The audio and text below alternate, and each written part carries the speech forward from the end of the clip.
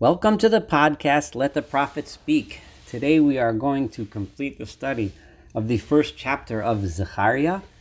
So we are doing Zechariah chapter 1b. In the last podcast, we introduced this incredibly beautiful and wonderful prophet Zechariah, and we studied his first prophecy. That was the first half of the chapter. In that chapter, I mentioned a few things as an introduction. And one of them was, I quoted the Ibn Ezra, who states that along with all the other commentaries, you discuss how difficult it is to understand and interpret the meaning behind all of Zechariah's prophecies. They seem to be very difficult to understand. They kind of dreamy, well, they actually did occur in dreams, but very dreamy sort of images, and despite the explanations that are given within the text itself by Zechariah the Navi himself, who himself didn't understand the meanings, and he asked to ask an angel, we still don't seem to understand, even when he asked angels to explain to him what he was seeing. But the images used, the Ibn Ezra stated, fascinatingly, that if only we had access to history, if only we had access to a book that described to us what the times were like in those days, and so on, we might be able to at least get a beginning of an understanding of what these mean.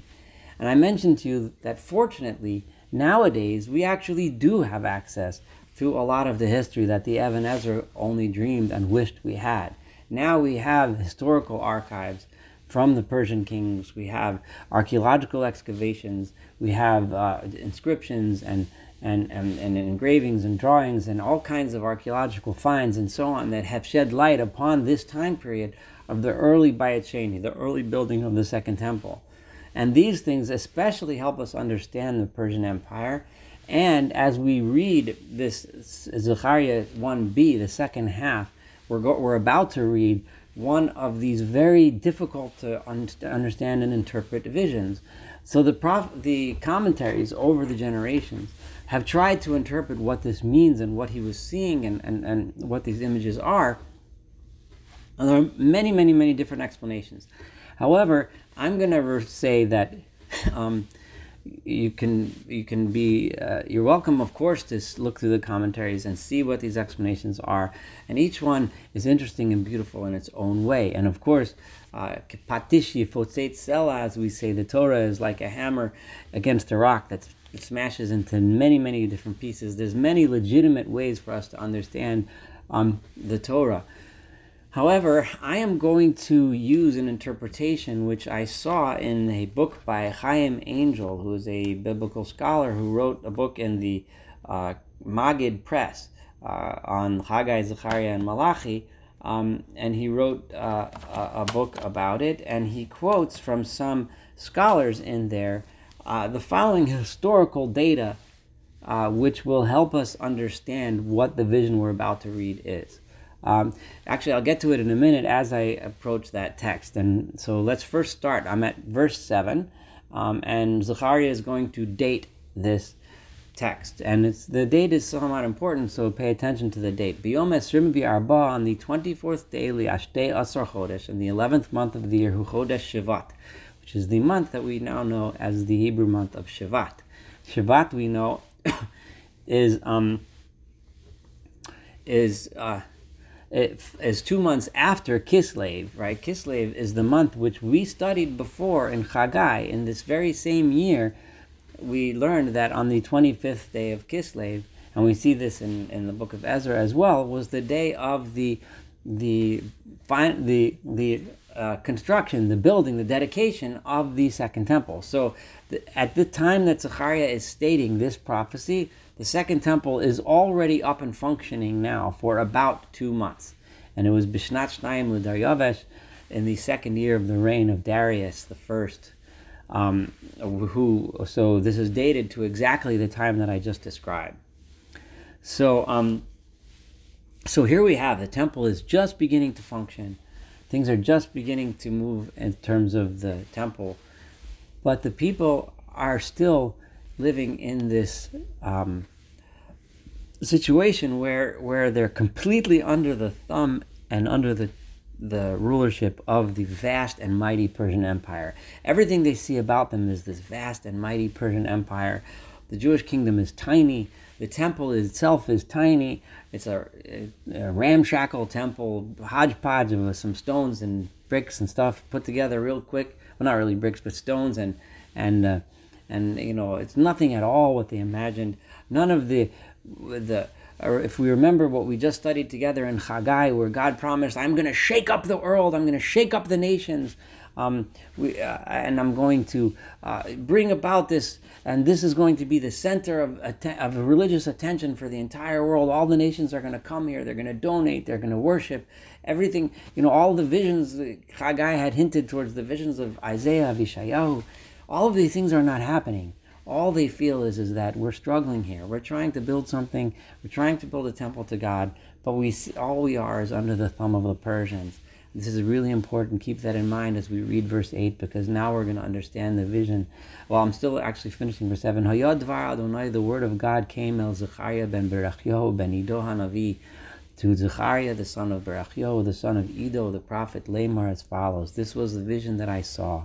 Ra'isi halayla. I saw tonight, during the night, in other words, the night presumably preceding the day, so that, remember that in the Hebrew calendar, the night begins the night before, so this is the 24th day of the month of Shvat.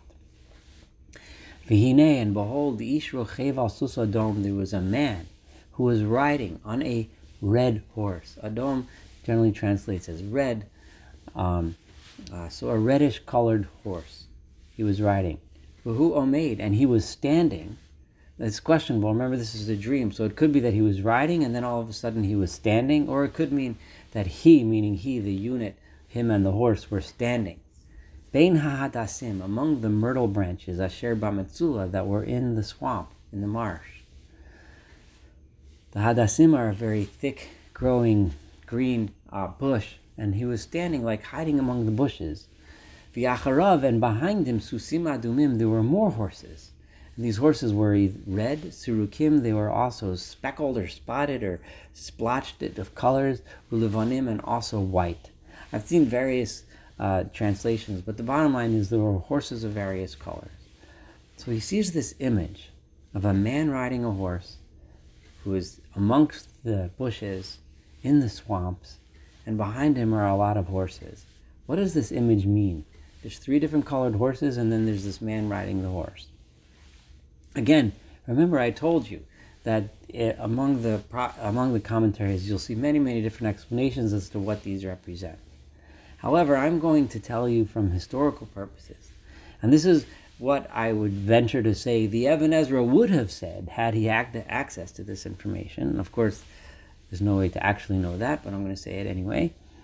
And that is that we know that the might of the Persian kingdom was held together by a network of spies. This is a historical fact that we now know. And the way these spies worked is they were famous for riding horses, fast horses that they were able to ride from the capital and spy on the towns and cities and governments that were under the thumb of the Persian Empire. And these messengers would ride these horses and hide among the marshes and observe the cities and see who's coming, who's going, what's happening. And then they would quickly ride back to the capital and bring the news back. The main thing Persia, of course, was worried about was, is there some sort of a potential mutiny afoot? Is there somebody who wants to take charge and fight against the Persian Empire and so on? This image of the horses hiding in the bushes is almost certainly the image that the people are afraid of. The people know that the Persians are they're so dominant. I look and I see a man riding on a red horse. Red is the symbol of blood, and we've seen through so many of the prophets, a sus adom, a red horse, is a horse of war. The Ish Rochev, the man riding on this horse, is the man who represents the Persian Empire, the powerful Persian Empire that through war, through their soldiers, were able to keep their subjects under control.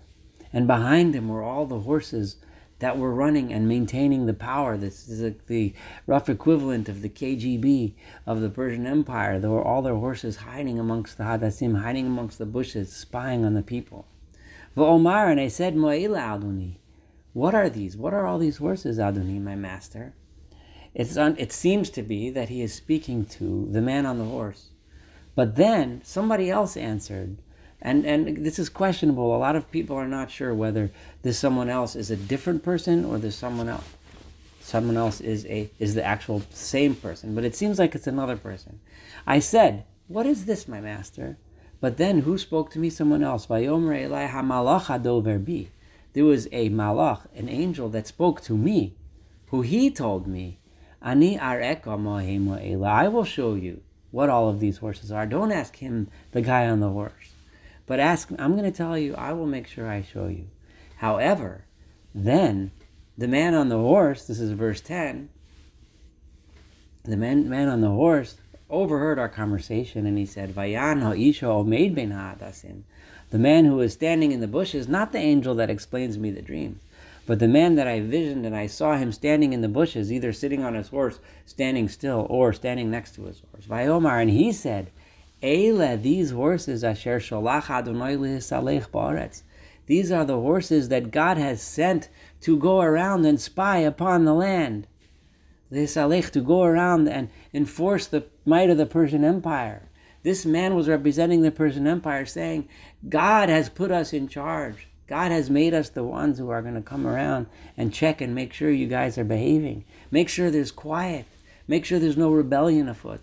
Make sure that you're not about to go and declare a king of Judea and start building this grand empire that you want to build. Or an empire is probably not the right word, this grand kingdom. Vaya'anu.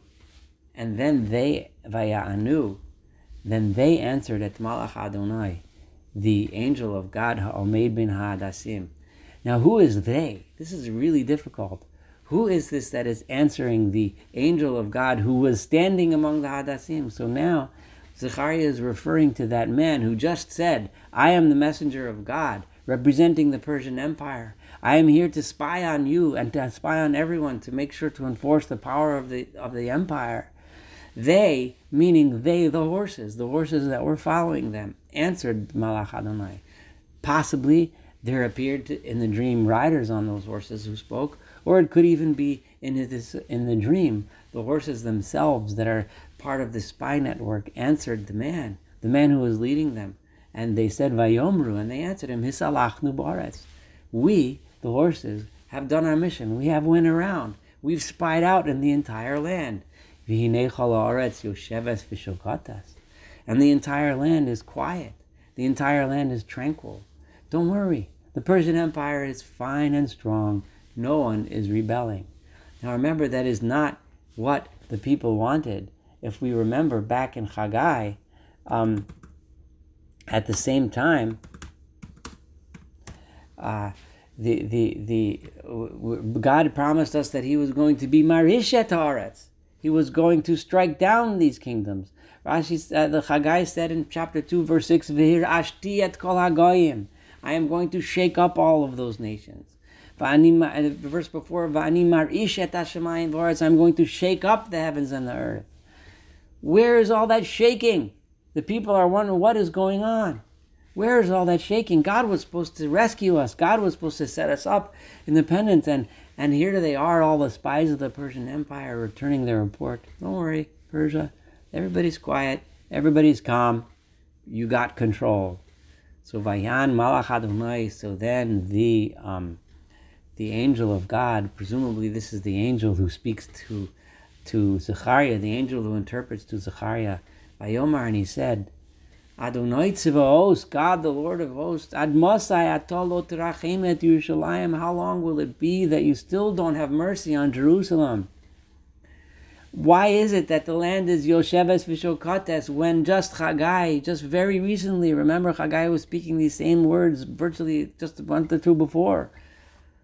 Why are you not having mercy on Jerusalem? Why are we quiet? Why can we not rebel against the Persian Empire? Why cannot we set our own independent nation up? Why is it that everything is quiet? Ve'etorei Yehuda, on the cities of Judah, why don't you have mercy on them? Asher Za'amta, you've been angry at us. Shivim Shana, for 70 years you've been angry and upset with us. When will it be over? When will you allow us to reestablish our kingdom? When will you allow us to be independent? Why do we have to be subservient to Persia?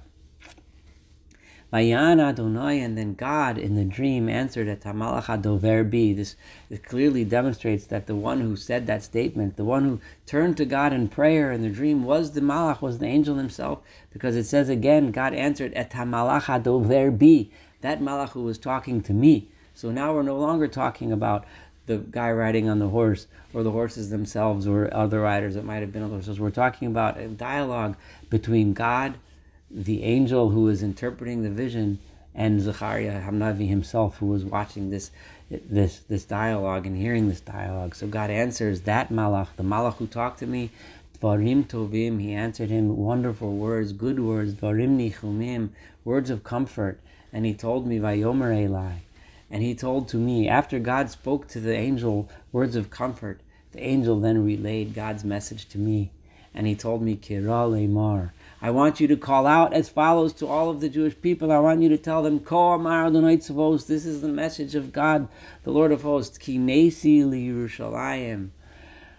I have had kinah for Yerushalayim. I have had anger for Jerusalem. U'Tzion kin agedolah. There's several ways this can be interpreted, and the interpreters variously interpret this. Some say, I have jealous for Jerusalem. In other words, I will take revenge for Jerusalem. Or it could also mean, I have taken revenge for Jerusalem by punishing Jerusalem in the past. And for Zion, it was a tremendous kinah. I'm going to go with the second one, that this is a bad thing, not a good thing, because of the context. I'm sorry. I'm going to go, I apologize. There's various ways to read this. I'm going to go with the commentaries that say that Kinesi Yerushalayim, I will take revenge for Jerusalem. I will take revenge for Zion, a great revenge. The Ketzef Gadol, verse 15, and a tremendous anger on Nikotseif, I am angry al hagoyim hasha'ananim, on those nations that are at peace.